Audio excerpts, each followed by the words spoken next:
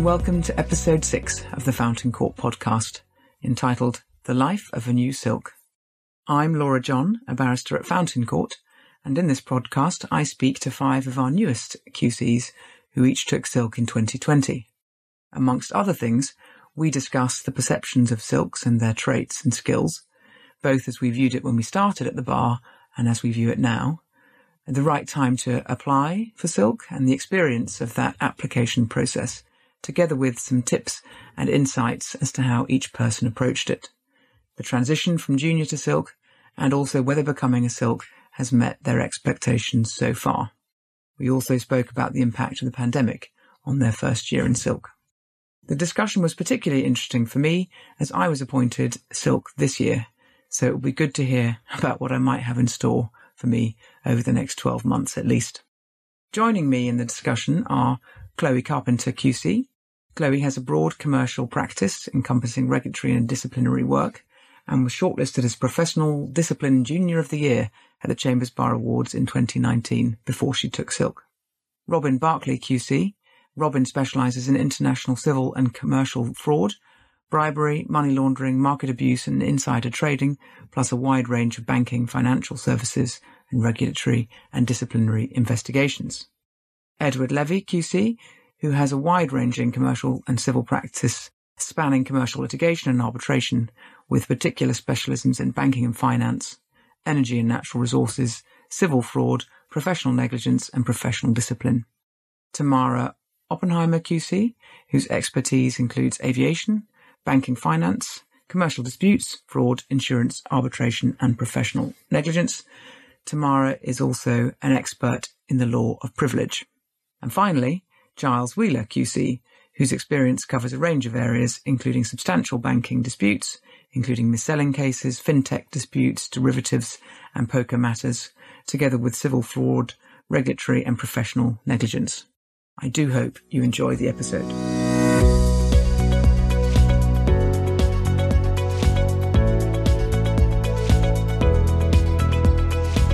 So the first question is for you, Chloe. When you first started as a barrister, presumably sometime at the beginning of this century, what was your view of silks and what qualities did you think they possessed? Well, it's obviously quite hard to remember now because, as you say, it was over 19 years ago. But I know that when I started pupillage, I thought that silks were very senior, impressive, and I was quite daunted by them. As I got to know silks, so after pupillage and when I started working as a barrister, I still obviously thought they were very senior and impressive, but at least less scary. As regards the qualities I thought they had, I thought they had a detailed and technical knowledge of the law, excellent judgment, great advocacy, and excellence at leading a team. As thinking about how that differs now, I suppose to some extent it doesn't differ at all. I still think that the skills required are the same as what I thought at that time. So excellent knowledge of the law and judgment, great advocacy and excellence at leading a team. But I suppose what's changed for me in the meantime is instead of seeing it as a thing apart, it didn't occur to me in those early years that I would ever be a silk myself. So it seemed like a completely different world to me at that time. Whereas now it seems more normal and therefore obviously I'm not daunted by it because it's something I'm actually doing myself now. That's interesting. Can I just ask, so you never thought that you would be a silk, is that what you're saying? Or it never occurred to you, or you didn't give it much thought, or?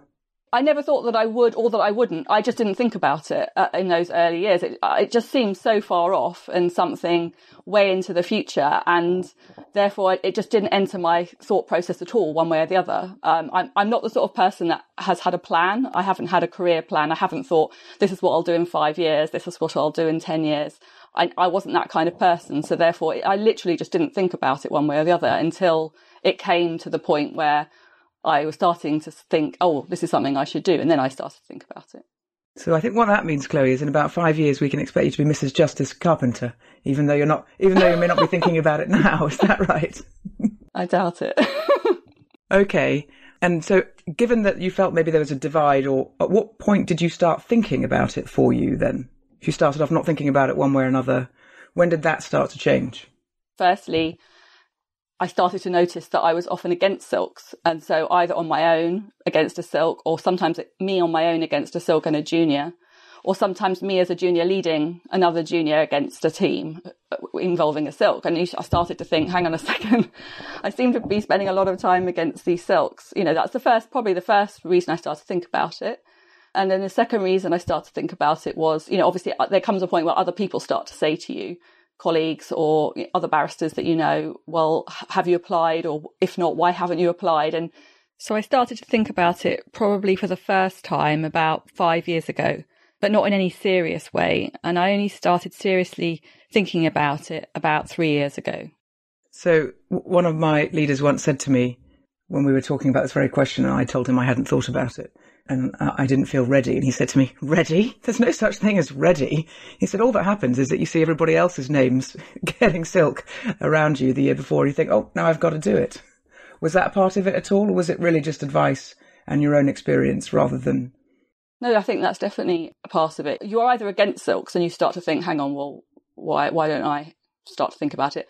Or you've been against senior juniors maybe 1 or 2 years ago, and then they take silk and you think, well, hang on a second, you don't see yourself as different to that person, and therefore it makes you start to think about it. So I totally agree with that comment that somebody said to you. So your leaders, some of them spoke to you about asking you whether you'd thought about it, is that right? You had those conversations? Yes. Did you find those useful, encouraging, frightening? All of the above. Definitely useful. I think it's very important and I would see that now as an important role for me to encourage other people. But so I think it was useful, but absolutely quite scary, and actually found those conversations quite stressful at times, because at the end of the day, obviously you have to make your own decision, and the job itself can be very full on. And to me, at times when people were saying those things to me, it felt like just another thing for me to have on my plate. But I am grateful that they did do it. No, quite. Well, speaking of things on our plate, that brings us neatly to talking about the actual applications process.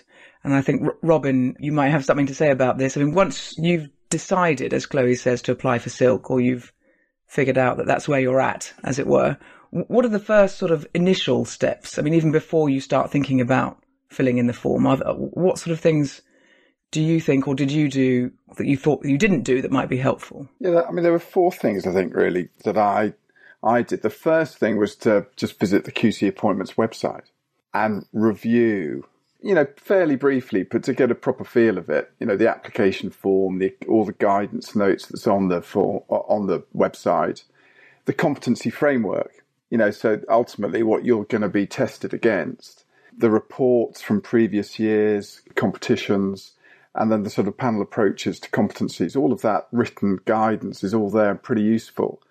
The second thing that I did was consult members of chambers and colleagues from outside chambers and other members at other sets of chambers with recent experience of the competition, because I think it's right to say that it's evolved over time.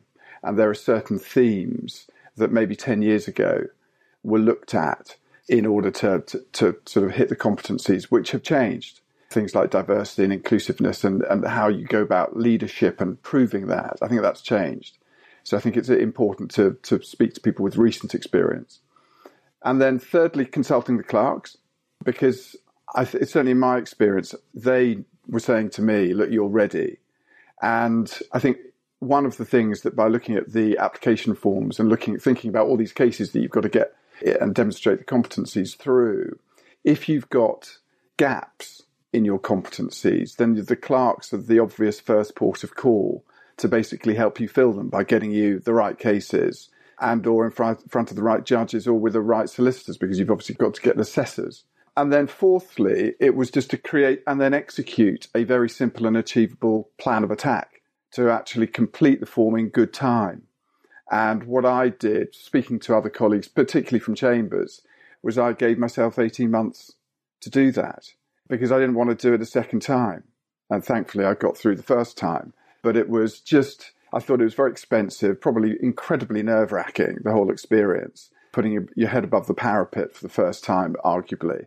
And I didn't want to do it again. So it was all about buying myself time and putting myself in the best opportunity to do so. And I thought it was essentially, to answer your first question, it was pooling information from a variety of different sources and then using that to create a plan of attack and then executing it over a number of months. I mean, that sounds like highly organised and like great advice. I mean, one of the things I found, however, was that, maybe I approached it slightly differently, but even within that structure, one of the things I found hardest was approaching referees. I don't know, I found it kind of slightly went against the grain to approach people, and I found it very difficult even drafting the emails. It was sort of slightly, I think excruciating would be the word, because you feel exposed. You feel like you're asking them to do something they may or may not want to do, or they've had 20 requests already. And that, I think, made it harder for me to kind of just get on and do it. But how did you approach that in terms of approaching referees? A variety of different approaches. One was in person. So if I was in court, then often I'd send a message through the judge's clerk if I could go and see the judge after the court hearing and ask them in person, because I'd appeared in front of a number of different judges on a number of different times. So I felt as though I had a sufficiently good relationship with them to be able to ask them. And I thought it was more appropriate to ask certain judges in person as well, rather than through an email. Other judges and also assessors, I picked up the phone too and did it that way, because I thought that, again, my relationship with them was such. And I have to say this applied more to solicitors and barristers rather than the judges. Did it that way. And then thirdly, in relation to judges that I didn't really know, then I put something in writing, and I also a short letter. And with that covering letter, I also included, just to be user friendly, if they'd forgotten me and forgotten the case, which they had no doubt done, a little package of the skeleton argument or the opening note, or the order, or whatever the outcome of the case was, so that they had it ready to hand. And I couldn't have made it more user-friendly. I just put myself in their shoes. If Joe Bloggs, approached me for a reference, how could I make it as easy as possible for them? And that's really helpful. I mean, just I don't know what anyone else did, but I certainly, I didn't personally approach or call any of the judges. I emailed everybody. Some judges had already indicated to me that I should ask them. And that was not all of them, by the way, only like a couple. But the others, everybody, even those ones, I did what Robin is saying. I wrote to the judicial referees and I enclosed a skeleton that I hoped was, or some sort of closing submissions or whatever it was that I thought was most useful to them, sometimes with the judgment, if that was helpful. Maybe I shouldn't even admit this. I did write to one judge. The response came back, "Dear Edward, it might have helped if you spelt my name correctly." There was a reason why I misspelled this judge's name, because I mixed up I probably won't go into the details, but he didn't turn out to be one of my referees in the end. Not because I spelled his name wrong, but because it wasn't a very substantial hearing. Yeah.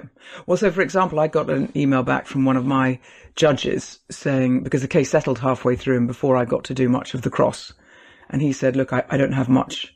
I'm happy to do it, but I don't have much knowledge of your oral advocacy. Are you asking any other commercial court judges who I can ask?" So I gave him a list of other judges so he could go and ask them, which it's always hard to know whether someone's saying to you, "Don't ask me," but I think he was giving me a route through there. So that's one other thing I did. In terms of solicitors, it was more like calling them. And in terms of, I don't know about you guys, but in terms of the peer barrister ones, it was arranged. If I knew my opponent, I'd probably call them, or a mixture of calling and emailing them, basically. Does anyone else have a different approach on that? I don't think I spoke to anyone to ask them. I found it way too awkward to speak to someone, so I only did it by email or letter. I would have just been mortified to have that conversation.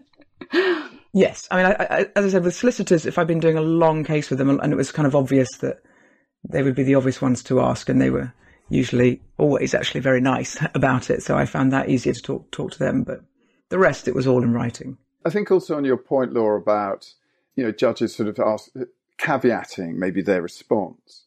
My view about that was that you had to be very humble in that regard and say, look, if, for example, one of your 12 cases, you were actually led and you didn't do any oral advocacy whatsoever, and so it was obvious that judicial assessor, or indeed that solicitor, couldn't testify to your oral advocacy, then you needed to be upfront about that in the covering letter and say, look, and qualify the basis upon which you were seeking their assessment.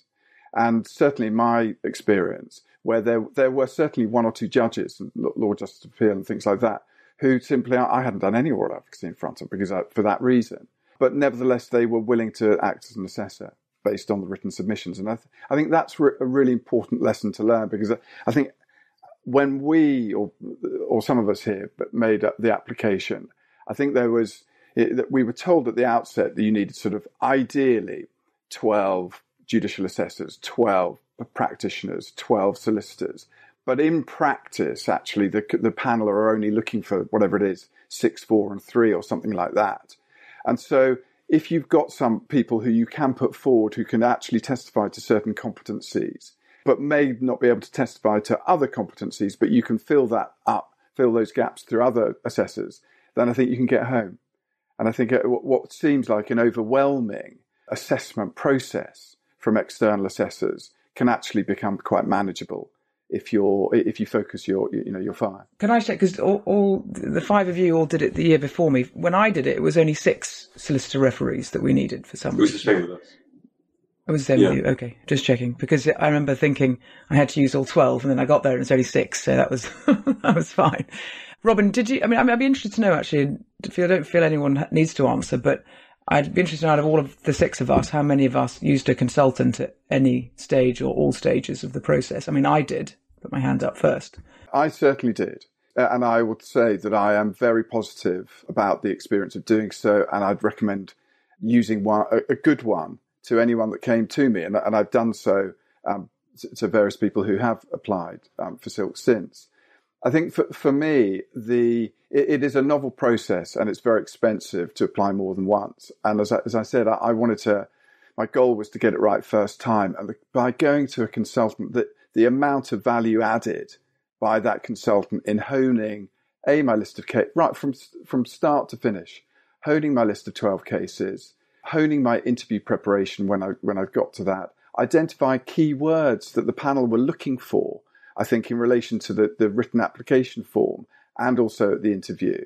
And then afterwards, having somebody be able to speak to about the questions I'd been asked in the interview was just completely invaluable to me, and money well spent for me. I mean, Tamara, did you use a consultant? Yeah, I used a consultant. I mean, well done, Robin, brilliant, doing it first time. Can I just say a thing? Sometimes you don't get it first time. I didn't get it first time, and that's quite normal. People should be aware of that. I only discovered after I had sort of, sheepishly started telling people and felt I'd been, kicked in the stomach, that actually it happens to an awful large number of people, including some extremely impressive advocates out there who I was quite surprised when they said, oh, no, don't worry, I applied 2-3 times. I think it's important to say that it is not a perfect system. And yes, I did use a consultant and it certainly helped. But my material for both applications was broadly similar. And I think it came down to the pick of referees who they went to. I jettisoned one case where I think I detected I might have had a lukewarm reference, and I got rid of that. But it was broadly all the same material, and I had actually used 2 different consultants on those 2 applications. But it isn't a perfect system, and yes, it's really important, I think, to get some sort of help. It doesn't possibly need to be a consultant. You just need to see how this process of putting together this form and doing this evidence-based type advocacy, which is completely different to anything else that we've ever done before, something that I think lots of us feel incredibly uncomfortable about, is not pleasant. And if it doesn't come easily to you, you need to see what it is you're meant to be doing in order to sort of big yourself up and provide this evidence. So I'd say to any people out there, if you don't make it first time, don't worry. It's normal. It doesn't mean you're rubbish. It doesn't mean that you're, not ready for Silk. You just have to pick yourself up and do it again. Just on the consultancy point, I used a consultant and would recommend anyone else to do so, and had a very positive experience. I would say I am a little bit sceptical about the whole consultancy industry. I do think that there is a huge amount of information you can get from yourself, from reading reports, from previous years, from speaking to people. You can work it out. A lot of what I was told was stuff that they didn't have insider knowledge. at all. And actually, you can work so much of it out for yourself. I didn't use a consultant for the form. I just didn't think it was necessary, and was happy with how my form was. Once you know, I'd looked at 2 colleagues in Chambers who'd given me their forms, and you can see how it's meant to be done. Once you get into your head this whole concept of situation, response, whatever it is, situation, action, and consequence. So in other words, this is what was going on, this is what I did, and this was what the outcome was, which is a slightly weird way to phrase things. But once you get that formula in your head, I actually think the form, I thought, was there was not a huge amount to be gained from the consultant. But where I did think the consultant was a huge benefit was in interview technique. And not even, and again, I'm a little skeptical about how good they were. It's just the fact of going into a room with someone you've never met before and having this horrible experience of trying to tell someone why you're so great, which is not, generally speaking, the way that we do it. And I could practice 1 or 2 questions with my wife and say, look, if I was asked this is what I would say. But it's not quite the same as being in a room and having a dry run at an interview with someone who's just firing these questions. And so on the interview, I found it totally invaluable, just because it's like doing a warm-up. And then I did 2 sessions with a consultant. And when I went into the interview, I know that I was so much better in the interview because I just practiced how you do it. I would say 2 things about the consultant. I mean, having used one, they're not cheap either. And Robin rightly points out the sort of hidden expenses of the application. Here's your application fee. Here's your appointment fee. There's a fee at every stage, which is marvellous. But the consultant just adds to that. And obviously, in an expensive process, if a practitioner can't afford it, I think Ed is quite right to point out there are lots of resources that you can use. Personally, where I found it helpful was exactly, I think, what you put your finger on, Ed, was I found it was very hard for me to speak about it in the way that they wanted me to speak about it. I was speaking about it in a way that I think is sort of, it's very sort of broad to say this, but I was just sort of informational. This is what happened. And then the questions like, when did your advocacy ever make a difference? I was like, honest question, probably almost never, but you're asking the wrong person, right? So there were questions like that. And he was like, no, try again. That's not the right answer. And for me, I found it quite a painful iterative process for him to pull out the answers that were going to be required. And I'm sure he found it painful as well. Sounds like we had the same consultant. Well, one of the things I found interesting, and I'd be interested in anyone's view on this, was one of the competencies is leadership. Now, obviously, once you're a silk, you're called a leader, so you'd think it goes without saying. But we know that all of our colleagues on the solicitor side have training in how to be a leader from a very early stage, leadership seminars, leadership conversations about what that means. We don't really have any of that at the bar. And I found suddenly one of the people who interviewed me, she was a leadership professor in the subject, effectively. And obviously there's a lot of learning, a lot of thinking, a lot of principles at play and what it takes to be a good leader. And I remember talking to a friend of mine who's a partner at a solicitor's firm. And when I told him one of my answers about what it takes to be a good leader, I told him what I answered as, and he said to me, well, that's not leadership, that's just management. You've said nothing about leadership so far. And then I got right to the end and said something about making a decision. He said, there you are, that's leadership. And that was interesting to me because in my mind, management and leadership aren't necessarily 2 distinct concepts. And I think it's quite weird that we don't really talk about leadership at the bar or what it means. Not that I'm suggesting we all need to have consultants to train us in it, but we suddenly get to the point where we're being interviewed by people who are well versed in that concept. And we're rather novices. We're rather we've learned the practitioner way. I wondered if anyone else had that same thought or not. I think there's an element of truth in that. I mean, one of the things we all try to do is to make sure that cases run smoothly and that they work and that you don't have problems because you're preempting them. I think one of the questions I was asked at interview was, how do you deal with things when things go wrong? And how do you sort of bring them back on track? And that's actually quite difficult when you're at the bar because firstly, you don't necessarily have control of all of the moving parts in the way that, say, a solicitor might. But secondly, is that you do try your best to keep things on track and preempt problems.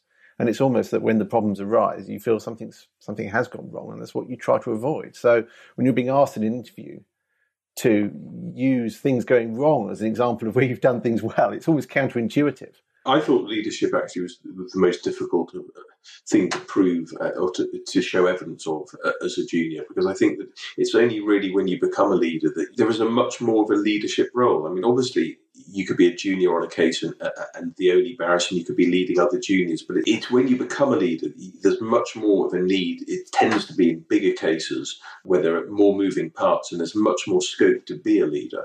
And I found it quite hard to give examples of that, especially because it depends on how you are as a junior. But I tended to have very good working relationships with my solicitors and wouldn't necessarily see myself as, I'm leading the case. And so trying to prove to the QCA that you're good at leading teams, it's not necessarily the way as a junior you see your cases as you being the leader. You see yourself as an important part of an entire team, but not necessarily being the person who's leading the team, which I think is different when you become a leader. And then the cases tend to be, you have more of a leadership role, especially when you're leading juniors. Oh, well, that's a good segue into my question for you, Giles, which is Ed speaking about how he's found the change really into becoming a leader. And I just wanted to ask you, Giles, how since I haven't seen you all year because of the pandemic, how have you found the nearly first full year of being a Silk? I think there's a sort of transition process. I think initially there's very much a case of there being a lot of sort of relief to have got the whole application process over and done with. And you think, well, I don't need to go through all that again. And you're sort of demob happy almost that it's over and done with and you can forget about it. And I think there's the sort of second phase immediately after the ceremony when suddenly you can put these initials QC after your name for the first time. And it almost feels slightly odd to start with. It feels almost like you're a bit of an imposter. Is this really me? But then I think, when everything settles down, you realise it is, I think, very much a case of evolution rather than revolution. People talk about sort of taking Silk as if it's some sort of big bang almost. But it's not, I don't think. I think there's not really an overnight change to what you're doing. You see gradually opportunities arise that you perhaps wouldn't have got without taking Silk. And you do begin to see that there's cases where sort of solicitors are looking for you for more of a sort of big picture overview of things, whereas perhaps as a junior, you're more sort of embedded in the detail of a case and the nuts and bolts of it. You need perhaps to stand back a bit more and look at the big picture and sort of show leadership in terms of giving direction in terms of how a case ought to be run. And can I ask, Giles, do you feel that, it's an obvious point really, but in that kind of transition, presumably having watched other leaders do it, that's one way of... But are you saying you had to sort of coach yourself to stand back and take a view, or that it just happened naturally, or as part of the discussions with solicitors? I think it's more a case of emphasis. I mean, I think as a junior, it's still something you do, but it's not necessarily something that you're asked about quite as much. Whereas then the emphasis changes. And in terms of sort of identifying what in the long run over the course of a case is going to be a critical point. What, when you get to the hearing, is going to be the key point that you need to focus on. And that, I think, comes more to the fore as a Silk than perhaps as a junior, particularly if you're a junior that's being led, where that's very much in the sort of Silk's territory.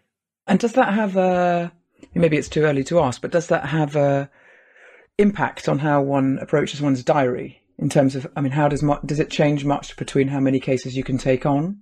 If you're no longer doing the sort of full detailed work of a junior, has anyone, Giles, have you found, or has anyone found you've taken on more cases, fewer cases, similar number of cases?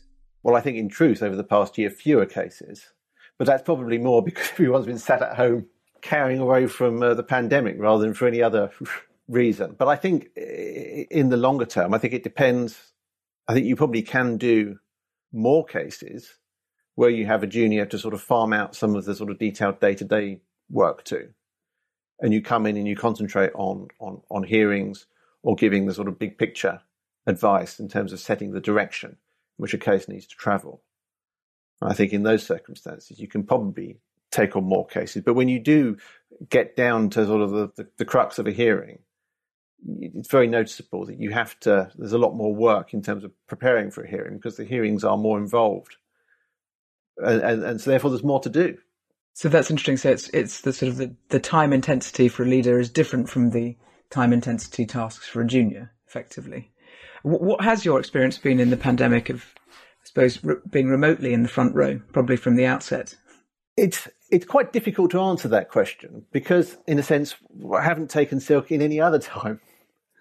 So the only experience of sort of taking silk is the bizarre one of sort of going to the ceremony, and then coming back and sort of tidying everything up, and then not being in chambers for another 4 months, which is not something I've obviously experienced at any other time. Well, surely the silk ceremony was a big super spreading event for COVID anyway, so I could work out. Well done, guys. Rather surprised actually that it went ahead with hindsight, but there we go.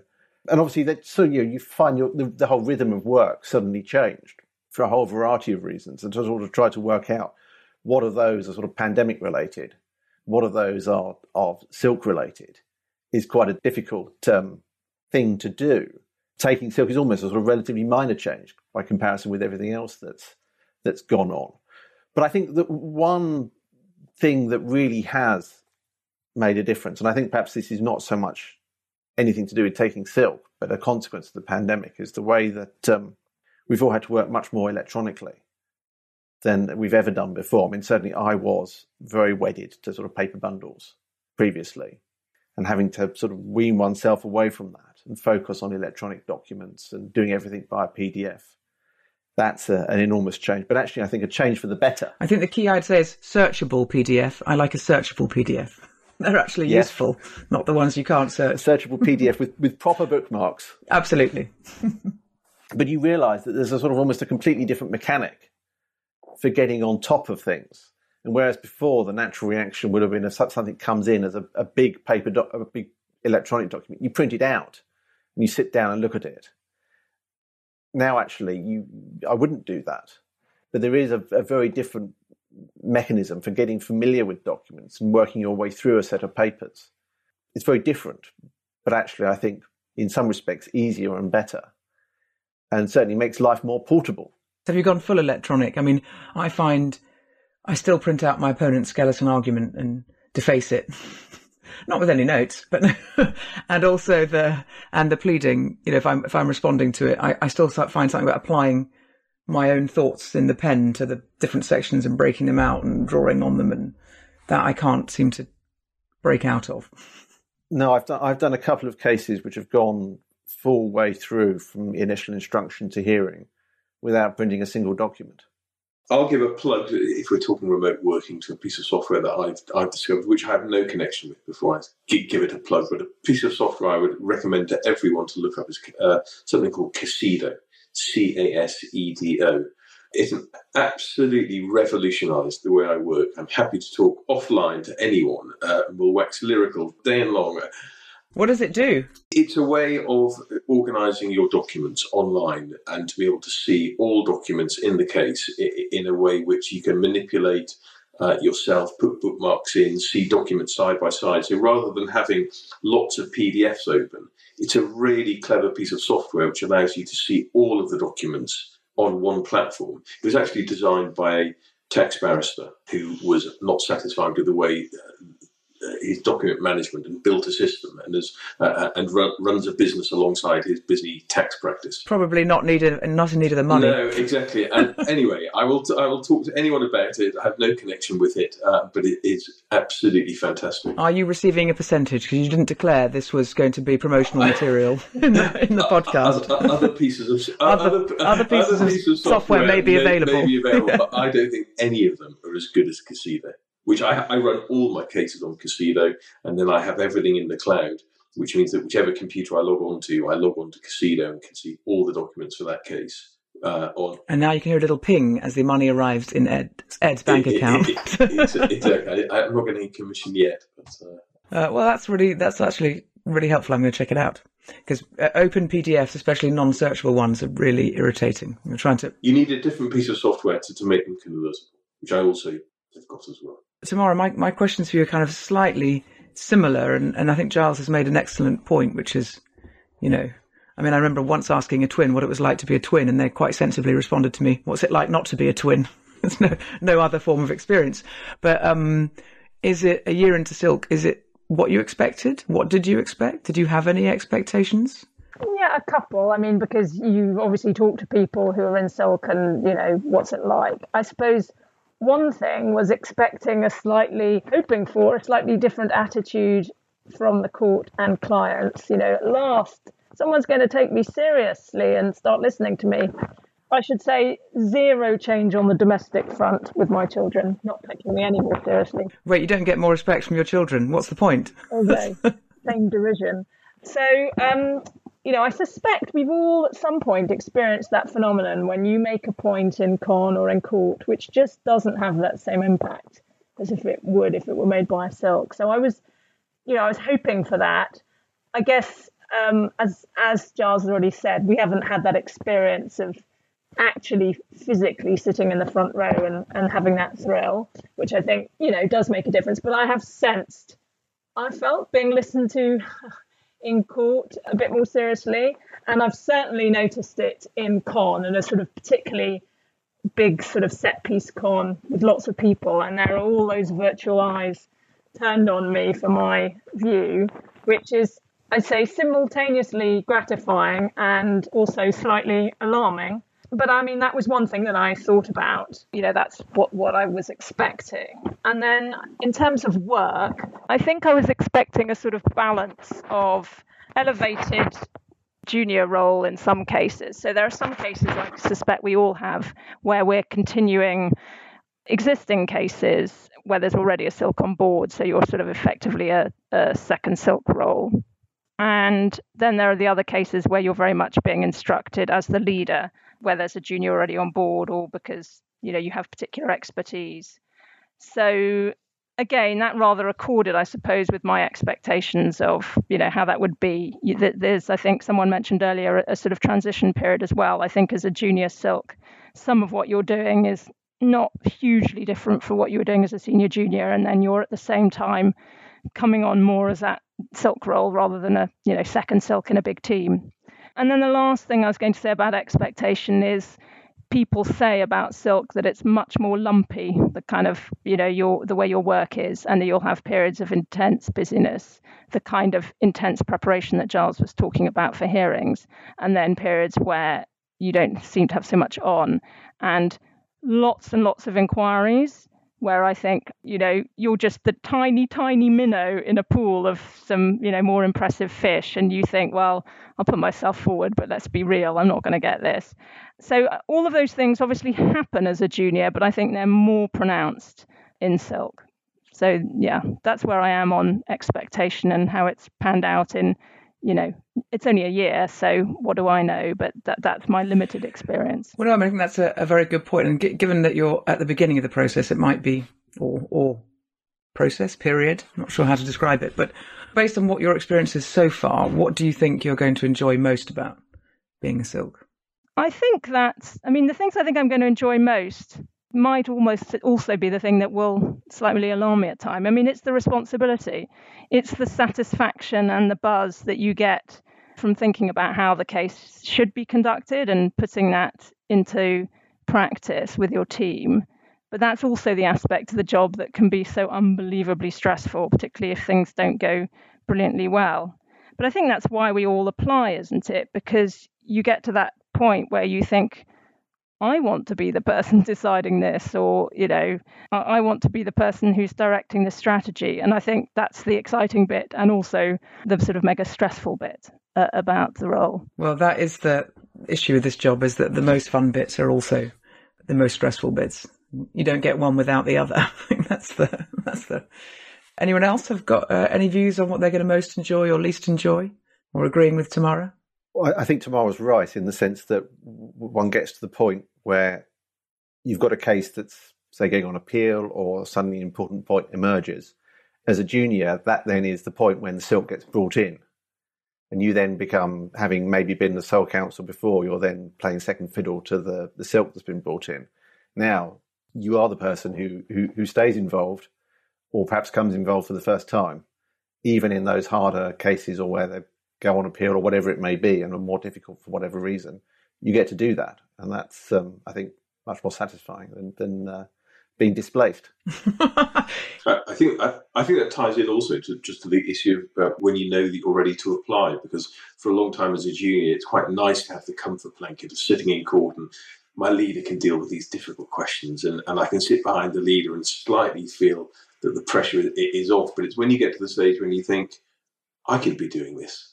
My leader's doing it very well, but I could be making this submission. I could be answering this question. So it's actually, you feel that I'd like to step up. I want to be doing it. I don't really want to be replaced at the last minute by a leader. But then, as Giles and Tamara say, what comes with that is the pressure. The buck stops with you. And when you're in court, it's, especially in court, but also on advisory work. But when you're in court, it's all eyes on you, and you then have to get it right and perform. Well, if you're going to quote Tupac, Ed, then we can carry on this. But I mean, I think I've always thought, as a junior, it's a very, and I've had exactly those thoughts sitting. I could do this, and that's a dangerous thought, because it's always easier sitting down than it is standing up. And definitely, I've also done the sort of process of I could do this, and then my leader does something. Whoop, I couldn't have done that. That was amazing, or that was something to note down, or and it's a learning process. And I don't think that stops at any point, sitting down or standing up, that you see how nicely someone else presents something and you think they did that. Even if they don't win on the point, they did that beautifully. And that's one of the reasons I like it. But I agree, part of the confidence of being able to do that is a big sign. Yeah, but I agree with you. There are some cases I can think of as a junior, one or two cases, particularly one case in the Supreme Court where I was led, and think to myself, and even now, I could never have. I just couldn't have made those submissions. The reply submission in this case, where I was led and we won 3-2, it was the reply which talked at least two of the judges round, and just think to myself, wow, I could never do that. Well, that's actually, not to get too pompous about it, but that's actually where I think the really great advocacy takes place, in a great reply, which are very rare. Normally a reply is a sort of muddled view of thoughts from what your opponent has just said. But when you hear a great reply, that really is amazing. Well, Ed, moving on to you then, you probably answered all my questions in that.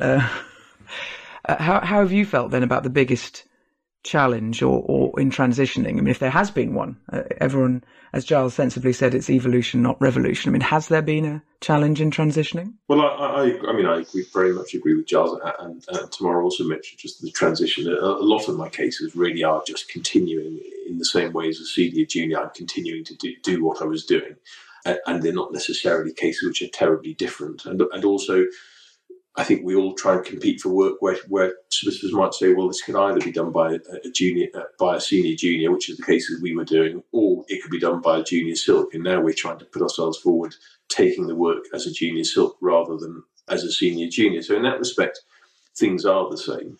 But you can start to see, and I've got at least two cases where it feels more like a leader's role with juniors involved. And I think one of the things which I do find quite challenging is that element of losing control of the case. When you're a senior junior or you're the junior on the case, you're very much involved on a day-to-day basis. You're reading all of the documents. You're being asked about correspondence, and you're immersed in the case. And in two of the cases that I'm dealing with, where I do have sort of a leader's role, and I'm not being consulted on a day-to-day basis, and I'm just being, my junior will call up and just give me an update of what's going on. You do feel a little bit detached from the cases. Obviously, you're brought in, and we've had one big hearing where obviously have to get up to speed, but otherwise things are going on in the background. And I find that a little bit difficult. And likewise, losing control of the paperwork, the pleadings, or the skeleton arguments. Obviously, if you're being asked to put your name on it, you have to sign off and make sure you're happy with it. But it may not necessarily be a document in the way that you would have presented the argument. At least all the arguments are there, and you have to be comfortable and happy with it. You have to learn to be able to say, well, actually, I'm very happy with this document and very happy to put my name to it, even if it's not exactly the way I would have put it. So one of my old head of chambers once said, you've got to learn it's good enough, and good enough is good enough. And so I think, are you talking about delegation as well, the sort of disconcerting aspect of not having all the details at your fingertips, because that's no longer your role, as it were? Exactly. And that's someone, I think we all, as senior juniors, we like to be in control of our cases, so delegating to other people. I should say the one remote trial I did in November last year, I felt that at the beginning of the case, thinking, well, the junior is going to be doing the written opening. That's how we divided the work. Happily, the work was absolutely brilliant, and then it was a feeling of, wow, this is the great feeling of being a leader when you're handed up documents which are just absolutely fantastic, and you're happy to put your name to them. But there is a sense of detachment and having to say, right, I'm willing to let someone else deal with those aspects. Frankly, you're not being paid to do all the day-to-day work. But is that another aspect or another side of the coin? I have to ask my solicitor friend who told me it's about management, not leadership, but that delegation, understanding the strengths within your team and being able to comfortably delegate or get comfortable with that delegation, which is a change. Yeah, I think that's right. And I think as you get more experience and you have cases which are more the cases where there are leaders and juniors, you just have to learn that your practice just changes in that respect. But that is a transition, because at the moment, lots of my cases are still just the same sorts of cases I could have been doing as a senior junior, but I'm now doing it as a junior. So, yeah. Well, I'm going to ask you the last question, in fact, which is a difficult one because it has the most ability to end up in pomposity. So, warning. And it's what would your advice be to any aspiring barristers and juniors who are thinking about pushing for silk? In terms of how to get themselves ready to make their application?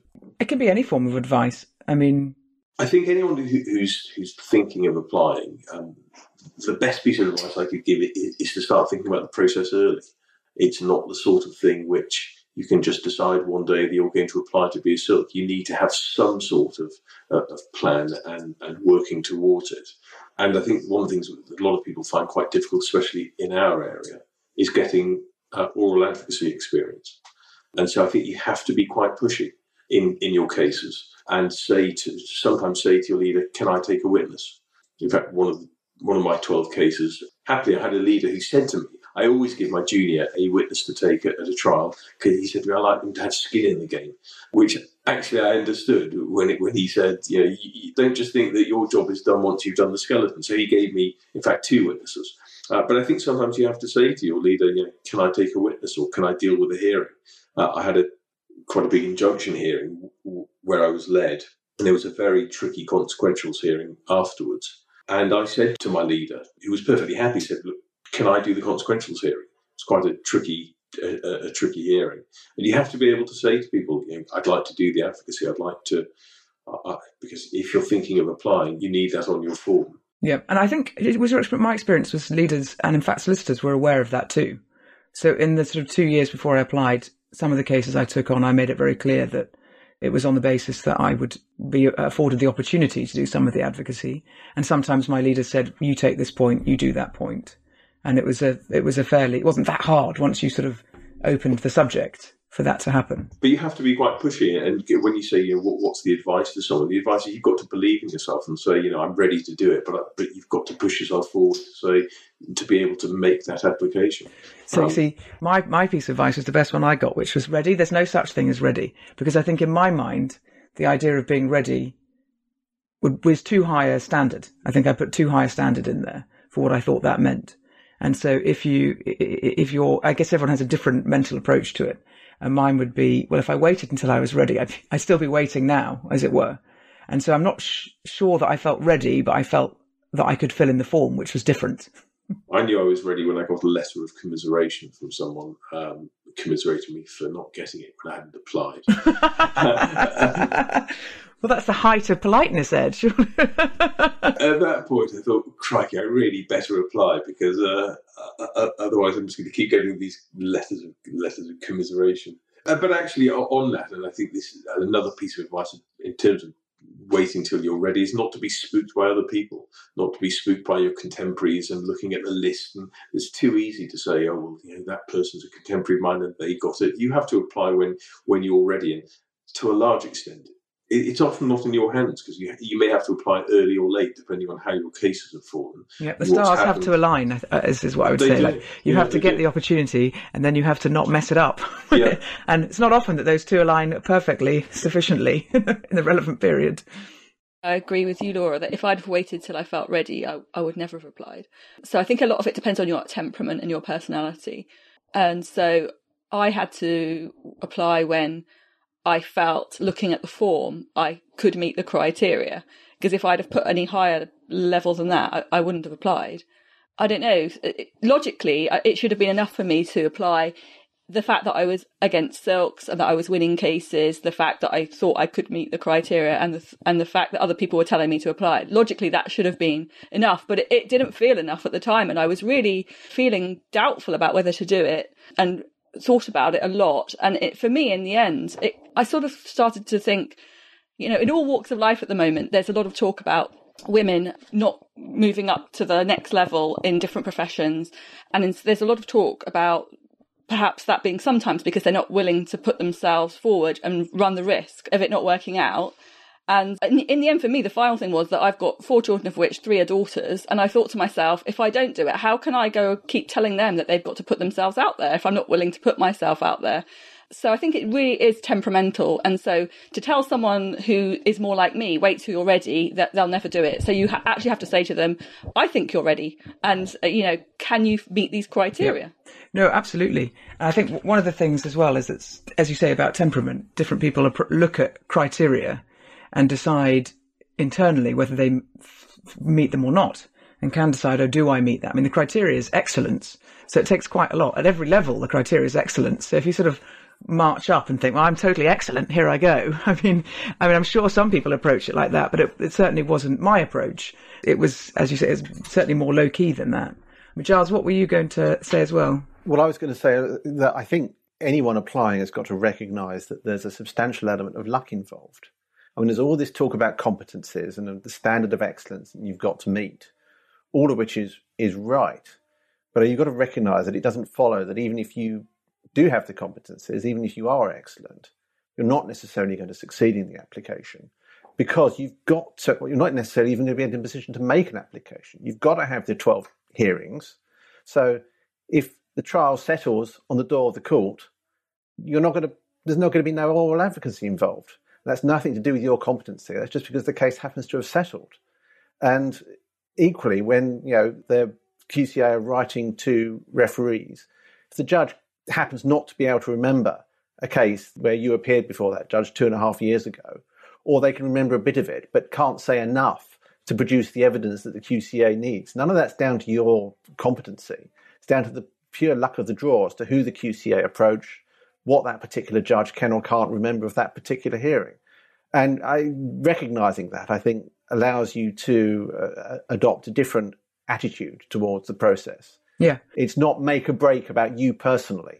Totally. And that's what I meant when I said sort of stars align as well, that it has to be, I mean, as Ed is rightly saying, don't necessarily compare yourself in the list, or do if it's motivational. I don't know, everyone's different, but your year or years, if you do it more than once, might come along at certain different times, and there's nothing you can necessarily do about that. You can make the best laid plans, but as Giles says, they don't always come to fruition in the relevant timescale. So there is a question of analysing. But I will say one thing that, I don't know if anyone else's view is this, but I was certainly advised that you didn't necessarily need to put down all 12, especially, in our part of the bar when you might be doing 1 or 2 big cases. You might have taken some time off for parental leave. You may have had other interruptions to your work process, and actually approaching it, I mean, of course, 12 would be ideal, but you don't actually need to have 12. I would say that was quite an important aspect of just learning about the procedure too, to say that. Robin, you've been very quiet. Can we tap you for some final advice? Yeah, I think that from my perspective, I think everybody here knows that I came to the bar after a second career. And just so tapping into that, the question of when are you ready? I came at that maybe at a slightly different, looking at it through a slightly different lens, just because I was a bit older, arguably, than some applicants. And what I found in my experience of that question about, particularly as Chloe touched on, about other colleagues saying to you, you should go for it and you're ready, is that quite quickly, actually, in my career at the bar, which was after about 10 years, Silk started to say to me, you should be applying for Silk, you're ready. And I felt like that was absolutely absurd. And I certainly felt not ready. And then I also moved chambers. And along with that, my practice changed quite dramatically from a sort of white-collar criminal practice to much more of a commercial, white-collar, financial services, administrative law type practice. And trying to identify that I specialised in a particular area, which I think when I looked at the form, I thought, crikey, which box do I tick for all of these? And also, within those specialisms, do I actually meet the standard of excellence for those competencies? I felt a tremendous sense of I probably won't make it, certainly in my first application. And I think, therefore, for me, by going to other colleagues with a breadth of experience across the criminal and civil and commercial bar, and also speaking to different judges, and then getting consultant on board, I was able to sort of pull enough information together that made me think, actually, do you know what? I think it is worth a go. And I'll slightly chance my arm in the first stage. And if I get it, that's great. And if I don't. And then when I looked at all the guidance, and the headline point is about excellence. But actually, when you look at how the panel assess excellence, there are different gradings. And you can actually still achieve excellence and satisfy the criteria in order to get Silk by not necessarily hitting the top mark, if I think it's grade 7 or something, in each and every competency. And it's again about being realistic about what the competition, as it's called, requires of a candidacy to evidence in writing, then orally at interview. And I think it was knowing that actually, as Tamara said at the outset, the system itself isn't perfect. And therefore, your application is never going to be, 5 sets of 7. There may be a few of them, but most people probably don't fall into that category. I think that gave me a bit more confidence as a late comer slightly to the bar compared to some other people, to make me think, actually, do you know what? I think I could probably do this, and let me go ahead with it. And so, again, just on that point of where do you get your self-confidence to make the application and then take you through the first year or maybe early years of Silk? It's just seeing that imperfection, saying, I'm going to ride with that wave and hope for the best. And do the best I can for my clients, etc. Well, thank you very much, everybody. I mean, I'm not sure when the ceremony will take place this year. I had to fill in a form online to get my letters patent, which I signed with a Harry Potter pen. Didn't feel very ceremonial, but it was the best that I had. The other bad news is that I'll probably be joining all of you guys for the party, since maybe even before next year we'll have a massive party with all 3 years of Silk. Who knows? I mean, our head of chambers did point out to me that since there were 6 of you who took it last year, even under the rule of 6, I wouldn't be invited to that party. So charming. But anyway, thank you all very much for taking the time to do this, and I hope to see all of you soon. Thanks, Laura. Thanks. Thank you. Thanks. Bye-bye. So there you have it. I hope that was an interesting insight into the life of a new Silk and the process of getting there. Thank you again to my colleagues for joining me in the discussion. And thank you for listening to the Fountain Court podcast. Don't forget to subscribe and to listen to some of the other episodes available.